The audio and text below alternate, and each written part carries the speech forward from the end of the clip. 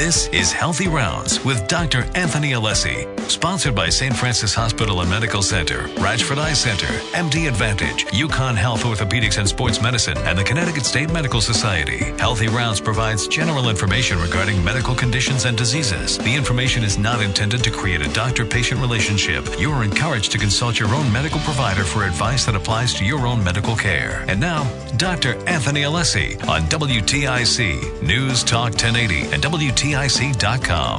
Welcome to Healthy Rounds, the show that provides you with up-to-date medical information, and we're going to answer all of your health questions today. I'm your host, Dr. Anthony Alessi, and it's great to be back with you. The last couple of programs were new programs, but they were taped in advance, both having to do with amyotrophic lateral sclerosis, Lou Gehrig's disease, so I hope that everyone learned something from that.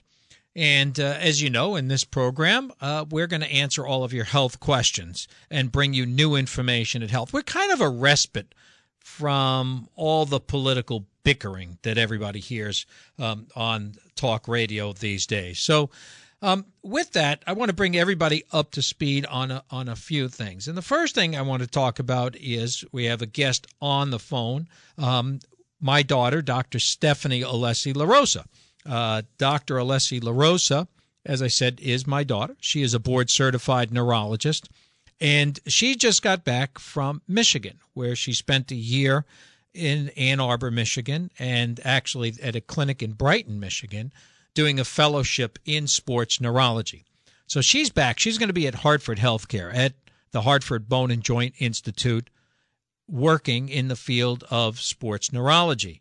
And she's got a talk coming up, and I wanted to talk to her a little bit about that. Hey, Steph, welcome to the show. Hi, how are you? All right. Listen, just wanted to get you on quickly to talk about this talk you're going to be giving this week on Thursday, concussion, fact versus fear. Can you tell our listeners a little bit about that and what's going to be discussed? Absolutely. So I think this is a very important topic for anybody, really, but focus is really for the typical parent or coach or anybody really interested in concussion who, has really been following the media coverage and is kind of fearful about concussion. That's one of the main things I do see in the office is parents who are concerned. And I think trying to straighten out what are the facts about concussion and what are the myths, and trying to kind of dispel some of those myths for people based on the research that we know and what I see in clinically, and, trying to sort of help people and parents and coaches and the general population navigate the media so that they're aware of what really the issues are and, when to be worried and when not to be worried. And really the bottom line is that there are much more benefits than risks when it comes to playing sports for kids. And that's the key here, which I think that message totally gets lost in the media, and they really just want to harp on and make a bigger deal about the problems, and the issues from concussion and the long-term complications, when really that's not the majority of the situation. So I really want to address people's questions. There'll be a chance for them to ask questions, and for, me to just give my expertise and, help people navigate, like I said.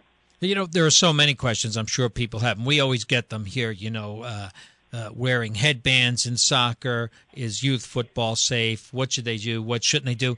But, Stephanie, do you think we've created a little bit of a paranoia to some degree? Yes, yeah. It really, the information that's been coming out and that is being promoted by the media is really anxiety-provoking, I find. And, parents just want to do right by their kids, and I totally understand that.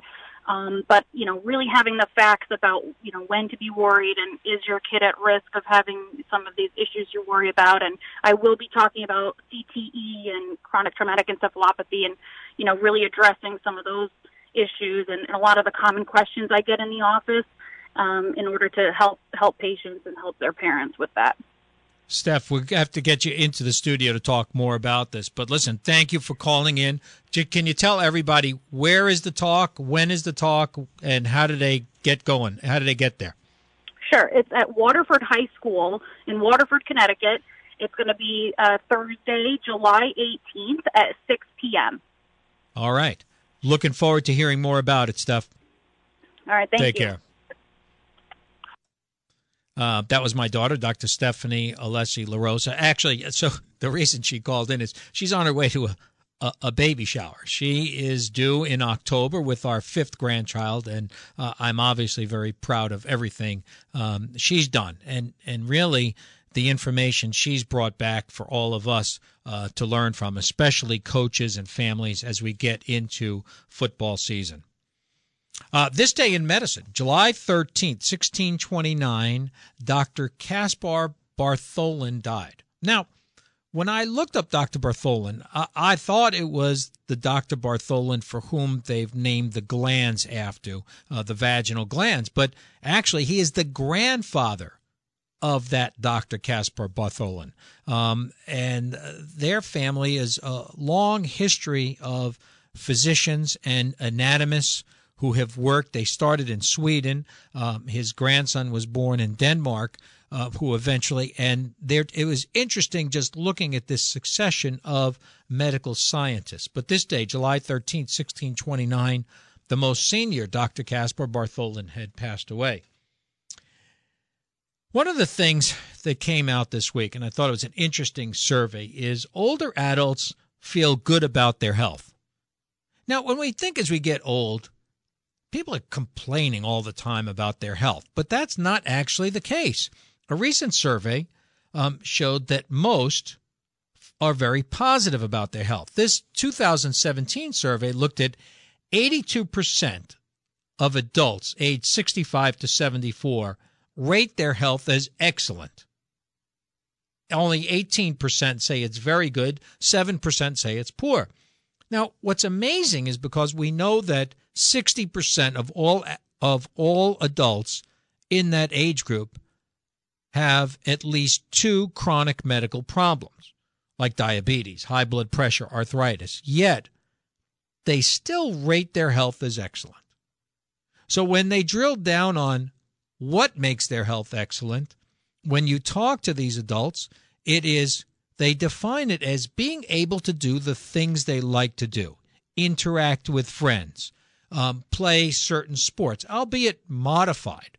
I mean, you have to change your life, but those changes can then incorporate other things you want to do, and that's what it is. It's that satisfaction, finding new ways of really accomplishing the things you want to do that help these people take this positive aspect. So it was a very interesting piece of information. The next thing I want to talk about is medical groups warn climate change. And they warn that climate change is really a health emergency. It's the AMA, the American Heart Association, the American Lung Association. There are 74 groups that have come together and feel that we're facing a health emergency now in terms of climate change. Now, I'm not going to get into this as the Democrats say this, the Republicans say this. Here's the point here. All the candidates who are running for president need to have some kind of plan here. Any plan, okay, for trying to clean this up and trying to clean up the environment and preserve it, because it's important to everyone's health. And that's going to lead me into my guest here in the studio. We're going to take a short break, but I'm going to be here with Dr. Omar Ibrahim. Dr. Ibrahim is a pulmonologist. He specializes in lung cancer, thoracic oncology. So we're going to talk about lung disease today. That's our topic. We're going to talk about some new innovative ways of diagnosing lung cancer, because we all know the sooner you make a diagnosis like that, the better you do, the better your outcome, right? Most recently, Ruth Bader Ginsburg, by accident, when she broke her rib, they found out she had lung cancer, right? Got to treat it quickly, back to normal. That's the key. So Dr. Ibrahim is going to be here with us, and we're going to talk a little bit about, I'm probably going to ask him a little bit about climate change and how that affects things. Let me give you the phone numbers, 860-522-9842, 1-800-966-9842. Now, you can also reach me live by emailing at info@alessimd.com. If you don't want to call in and you have a question, we'll get the answer. You're listening to Healthy Rounds on WTIC News Talk 1080.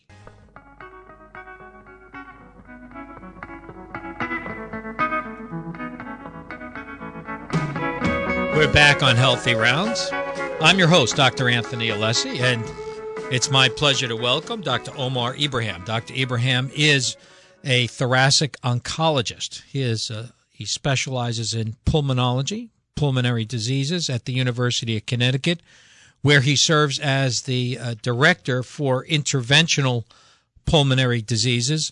Omar, welcome to the show. Thank you very much for having me today. Let's talk a little bit about it. First of all, what's your education been like? How did you get to this point? So I did my residency in down at SUNY Downstate in Flatbush, Brooklyn, and then subsequently for my pulmonary critical care training, I went to Thomas Jefferson in Philadelphia. During my time at Jefferson, one of my co-fellows was going into this thing called interventional pulmonary, which I had never been exposed to before. I didn't know it was a thing. And he started telling me about it, and I subsequently said, well, I definitely want to check it out. And I was fortunate enough to apply as a trainee to go to Harvard for a month and just to see what it was like. And within that short amount of time, I really fell in love with it, and I was fortunate enough to be accepted to their program and did a year of formal training. How'd you end up here? I mean, you're an MD, okay? You've done all this training. What did they go on Indeed.com? How did they find you? So it was something they were looking for. As the field was growing, more procedures based out of pulmonary were becoming necessary. And the hospital was making a push to make sure that they kept up with the times. And then, so I had applied, and then after applying within a short amount of time, the hospital really committed into the idea and the process and looked at the outcomes that we were having with the patients to make it a full-fledged program. So let's talk about lung disease, and specifically lung cancer. What are the statistics now? What are we looking at in terms of lung cancer? Well, while there is a glimmer of hope that over the last couple of years, the lung cancer rates have dropped slightly within percentages, a few percentages, but overall, it's pretty daunting. You take more than 150 deaths per year from lung cancer alone. Wow. And if a lot of attention is given to colon cancer, breast cancer, and prostate cancer, but those three cancers, the rate of death between those three isn't as high as lung cancer alone. And unfortunately, I think there's a stigma associated with smoking, and kind of people do this to themselves who smoke, but that's really not the case. A significant percentage of patients who have never smoked are diagnosed with lung cancer. So let's talk a little bit about that. First of all, you said an interesting thing. The numbers may be coming down, even though they're staggering at 150,000 deaths a year. But do you think they're coming down because fewer people are smoking? I think so. I think that what you have to look at is it's not the people who stopped smoking in the last 2-3 years, right, that have that are affecting the rates. But overall, smoking has it's harder to smoke. It's harder to find a place to smoke. The cost is going up, as well as to go to a bar or restaurant. Most places don't allow it. So I think that those things have helped because it's no longer in vogue as it used to be. All right. What about these vaping people? Okay. I mean, now I'm starting to see vaping. Okay. Does that cause cancer? We don't know. Is there nicotine in that? So there is nicotine in it, but nicotine isn't necessarily the main carcinogen that we find in tobacco products. So while I don't encourage vaping, and I don't think it's a good idea to pick up and start, especially younger, I see a lot of young kids vaping at this point. Is it better than smoking? Probably, but we have no data to tell you that. And there's a lot of research ongoing, and one of my colleagues is actually his focus is on this topic, to figure out what exactly vaping is doing to us. Let me ask you a question. Is there a difference? People who are non-smokers that get lung cancer, are their cancers typically more aggressive than smokers? Or is it that we find it later?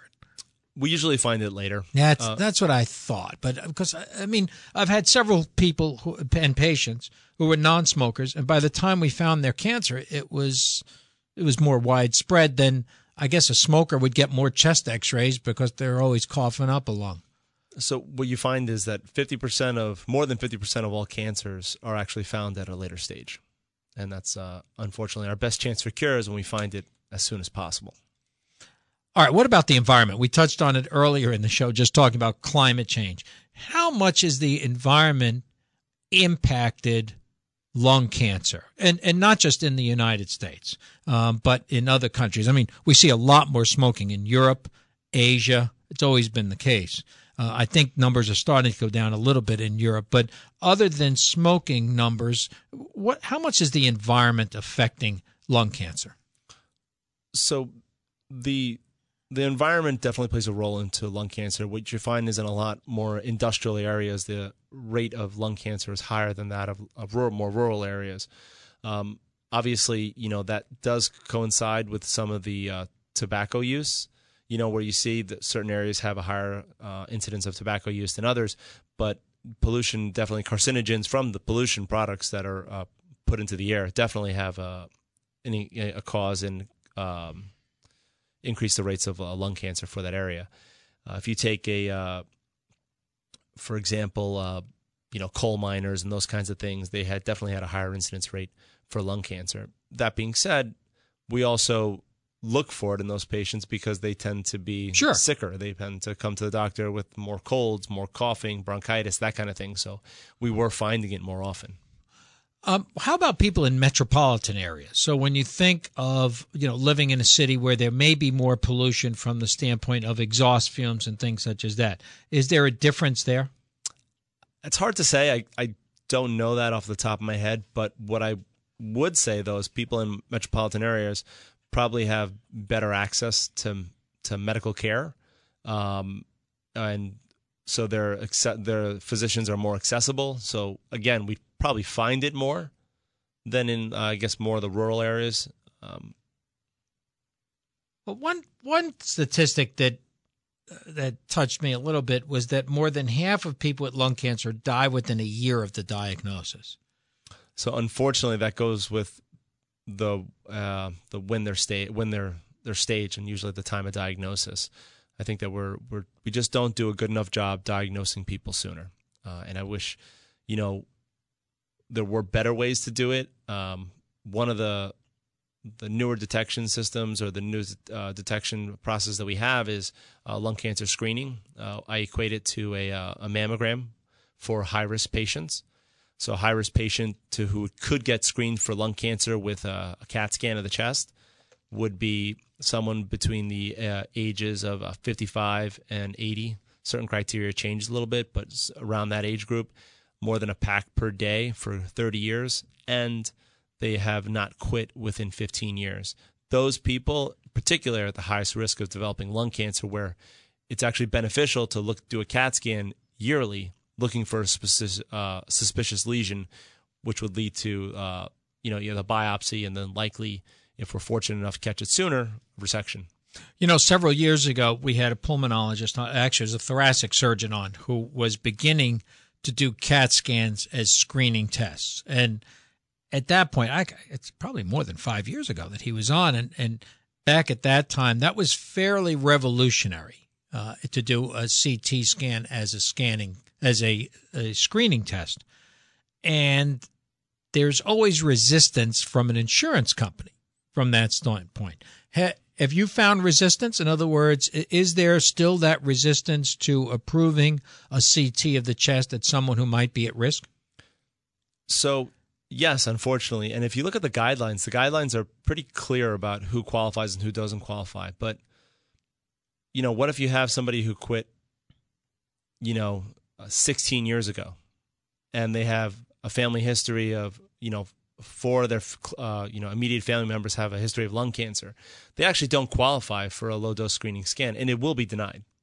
So there's room to change that threshold, and we have to work with the insurance companies to really tease out who's high risk, because the criteria is pretty clear, but the criteria is I think should be more of a guideline than an actual law. Well, absolutely. And you said a key word there, a low-dose screening test, because people are saying, well, sure, they're going to give me radiation from the CT scan. I'm going to get cancer from that. So why don't you just describe what you mean by the low-dose screen? So a low-dose screening CT scan will actually give a much lower dose of the radiation and exposure that a standard CAT scan would give somebody that, say, comes into the hospital with some chest pain, and we're looking for the etiology of that. Where a low-dose screening scan is it's a scan. It's very short, and the amount of cuts in it are minimal. In order we're looking for suspicious lesions. We're not looking to look at the architecture of the lung and diagnose rare lung diseases. What we're trying to find are suspicious nodules that could be cancer. We're chatting today with Dr. Omar Ibrahim. Dr. Ibrahim is an assistant professor of medicine, actually, at UConn. He's director of interventional pulmonology. The phone numbers here are 860-522-9842 and 1-800-966-9842. We're going to take a short break, and then we're going to be back in the second half. We're going to talk about some new innovative ways of diagnosing lung cancer early that are available at the University of Connecticut. You're listening to Healthy Rounds on WTIC News Talk 1080.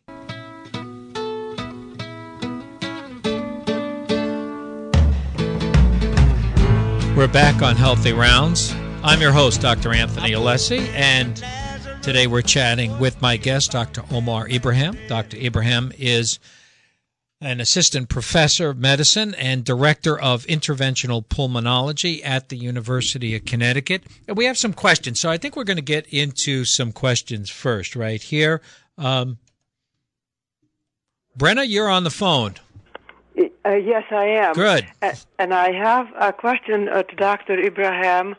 I was diagnosed, I'm an 86-year-old lady that never smoked, and I was diagnosed with NSIP, nonspecific interstitial pneumonitis. Okay. I would appreciate a more general description, what to expect and what kind of a disease that is. I would appreciate your input, doctor. So, did you have a biopsy? No. Okay. I do have some nodules in my lungs that have not been biopsied, and it was deemed as perhaps more invasive than they like to do at this time. So NSIP has a certain characteristic seen on CT scan. It's usually a steroid-responsive disease by the sense of we usually give prednisone and medications like that, which usually will decrease the amount of inflammation going on in the lungs. And a lot of times you see a regression of these findings for NSIP. For most interstitial pneumonias, we have a few medications. Some are prednisone, as others what we call biologic therapies, where it helps it calms down your immune system, so to speak. NSIP is not necessarily associated with cancer in itself. We do find that patients who do have interstitial lung disease have a slightly higher rate of lung cancer. But that being said, a lot of times if somebody does have something which is characteristic of NSIP, in my practice and my colleagues' practice, if they're not too symptomatic, we observe because sometimes the treatment is worse than the actual disease. It sounds like the case here. Why they're not going in and doing a bronchoscopy or something of that nature. Brenna, you're not on oxygen for support or anything like that? I just had a breathing test, and I'm seeing my pulmonary doctor next week. So I don't know what's going to be going on, but I was on an extended period of prednisone that you're certainly right that is not it may do something inside but doesn't make you feel very well. Yeah. It was like 30 milligrams, then it went down. It took about 3 months, the therapy, and it did stop the process up to a point or lowered it. Okay. The diffusion. Okay. Well, best of luck with that, Brenna. Let us know. But it's not a curable disease, is it? Treatable. It's a But it's treatable problem. Yeah. Okay. Yeah, I think that's all you could hope for. All right. Take care. Thank you very much for your input. You're welcome. Bye-bye. Okay, next up, we have Bill with an interesting question about radon and radon detection, which is, Omar, it's become a whole industry, right, Bill? Yes. So what was your question about radon? I understand that it's 12% of lung cancer is from radon. That's what I understood. And I know it comes up out of the ground. It's all over the place, and it gets captured in homes, and the level can get high. Anything over a 4, I believe, is they recommend that you do something about it, mitigate. And I've had a couple of homes that one was 18 reading, one was about 8. And I mitigated both homes, and they got it down to about a 2, 1 or 2. And I worked with a lady whose husband died from lung cancer, and they said it was due to radon, exposure to radon in his home. And they mitigated she had somebody mitigate the home and get the radon level down below 4. I was wondering if he's going to talk about that at all. Sure, why not? Omar, what do you think about this? So it's like smoking. Radon is one of these things where we find an association. It's very hard to find the causality for any particular insult, such as smoking or radon. I can't tell you that smoking caused cancer. That's what I was going to say, because the tumor doesn't look any different if it was caused by radon or smoking. Correct. Right? Okay. So so radon doesn't cause. I can't tell you that radon caused cancer, and I think it's a very. What you find is that you need the right host and the right insult in order to cause, unfortunately, disease. But there is definitely association with radon and lung cancer. You find that aside from smoking, it's the second leading cause of what we can associate with lung cancer. And you're right; it's a gas. It's everywhere, and what we find is that we find it in particularly basements because it's not well ventilated, so the gas accumulates, and once the gas becomes more than 4 parts per million, I believe that's the number. They recommend mitigation because that's when the rates of lung cancer will increase after it's 4 parts per million. The system is actually pretty straightforward and pretty simple to put in on. In most houses, they kind of put a pipe into the base of the house, and a fan, and the fan will suck the air out up to the top of up and out the house. It's when they're put in on newer homes, it's much easier to put in. But that being said, It's not terrible. I had a system placed in my house, and my rates were normal. We tested it, and it was below 4. But I just in good conscience, something that's avoidable. I have young girls, sure, why not? So I put it in. It's obviously. Everything's relative, but the system, I think, can go from somewhere between $700 to $1,000, depending on the layout of your house. Yeah. Okay. Hey, Bill, thank you for calling. Okay. Thanks for answering the question. No problem. I think one of the things we get away from is that probably lung cancer, like most cancers, are multifactorial. I mean, we've always heard of people who have smoked their whole lives and never got cancer, right? Correct. But certainly there are people who didn't smoke and got cancer. I mean, there are so many factors. There's radon. There's smoking. There's genetics. We haven't talked about that. If someone has a family history of lung cancer, are they in that higher risk that should be screened by CT scanning? So it's funny because it's talked about, but when we had mentioned and touched on insurance companies, it's not a reason to do the scan, and it won't be approved. A lot of hospitals, and I know Leahy Clinic was really good about this when they first came out. For those that those who qualified, it was free, and those who didn't qualify, they were doing the scans for I think $100 or somewhere around there for patients who were high risk but maybe didn't meet the exact criteria. So unfortunately, no. But my level of suspicion when I see somebody with a pulmonary nodule, if they have a strong family history of lung cancer, I tend to lean more towards a biopsy at that point than observation. So at what point do you think people are just going to take money out of their pocket? I mean, a CT scan isn't that expensive when you get down to it. I mean, we're talking $500 now. I mean, for a non-contrast CT scan. At what point is somebody going to say, listen, this insurance company is not responsive, but I'm not going to let them determine my future? Do you think we're going to get to the point where people are just going to say, listen, I got $500, I'm going to go get the scan? I think it has happened. There are people who just don't qualify and they want to know. Unfortunately, what you find though sometimes is when people get a screening CAT scan, they look at that as a kind of clean bill of health. Okay. Saying, okay, I don't have lung cancer. I'm going to go start smoking. or I'm going to continue smoking. And unfortunately, it just means at this moment and this day, there was nothing there that was suspicious. That's right. All right, we're going to take a short break, and then we're going to come back to talk about the Monarch system. This is something we all need to know about.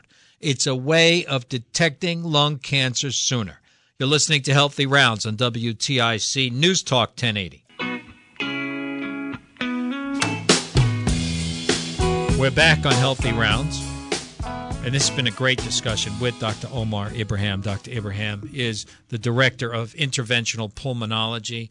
Omar, let's talk a little bit about this Monarch system. It's a system you have at the University of Connecticut, and it's a robotic kind of computerized system to look at lung cancer. Can you talk a little bit about it? My pleasure. So bronchoscopy had not changed for, 10, 20 years without any significant revolutionary changes.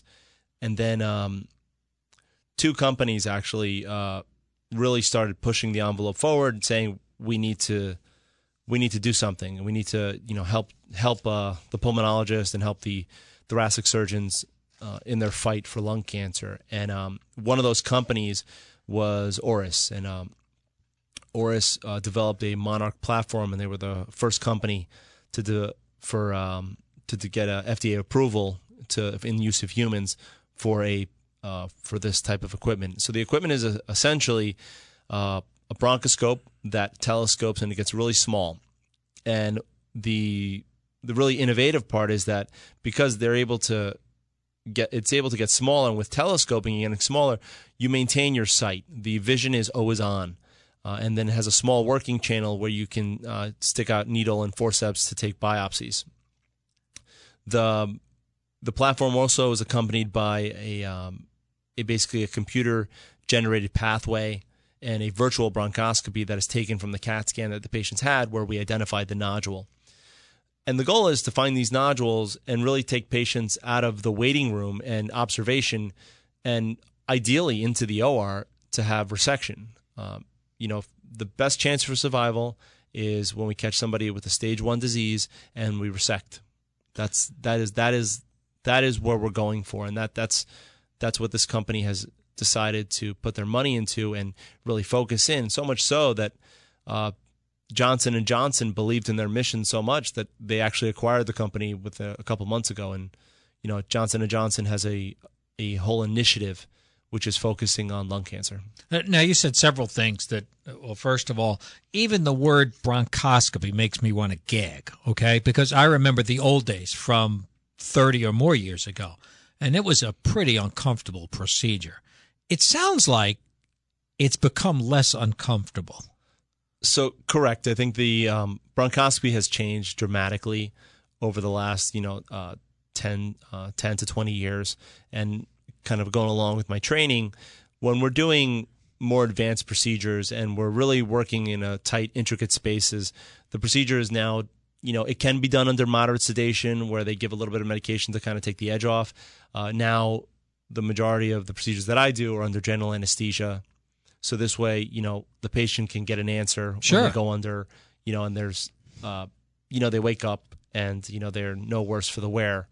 But ideally have a diagnosis and a possible stage so we can move forward with their treatment. So this telescoping, that also caught my attention. So the camera itself can get smaller and smaller as it proceeds into the passageway. So the camera is actually the same size, but the channel that it works with gets smaller, and so the device is, I equate it to kind of a Chinese finger trap where it kind of goes, and then it snakes out from even smaller. So once you get to a certain point and the airways have narrowed down, the inner part will advance. And insurance covers all that. Correct. Okay. So at what stage do you get to do that? Is that after someone's had a chest X-ray, CAT scan, time for bronchoscopy? So what happens, the typical patient will have a cough or for some reason they have a chest X-ray, there's something seen on the chest X-ray, they end up having a CAT scan.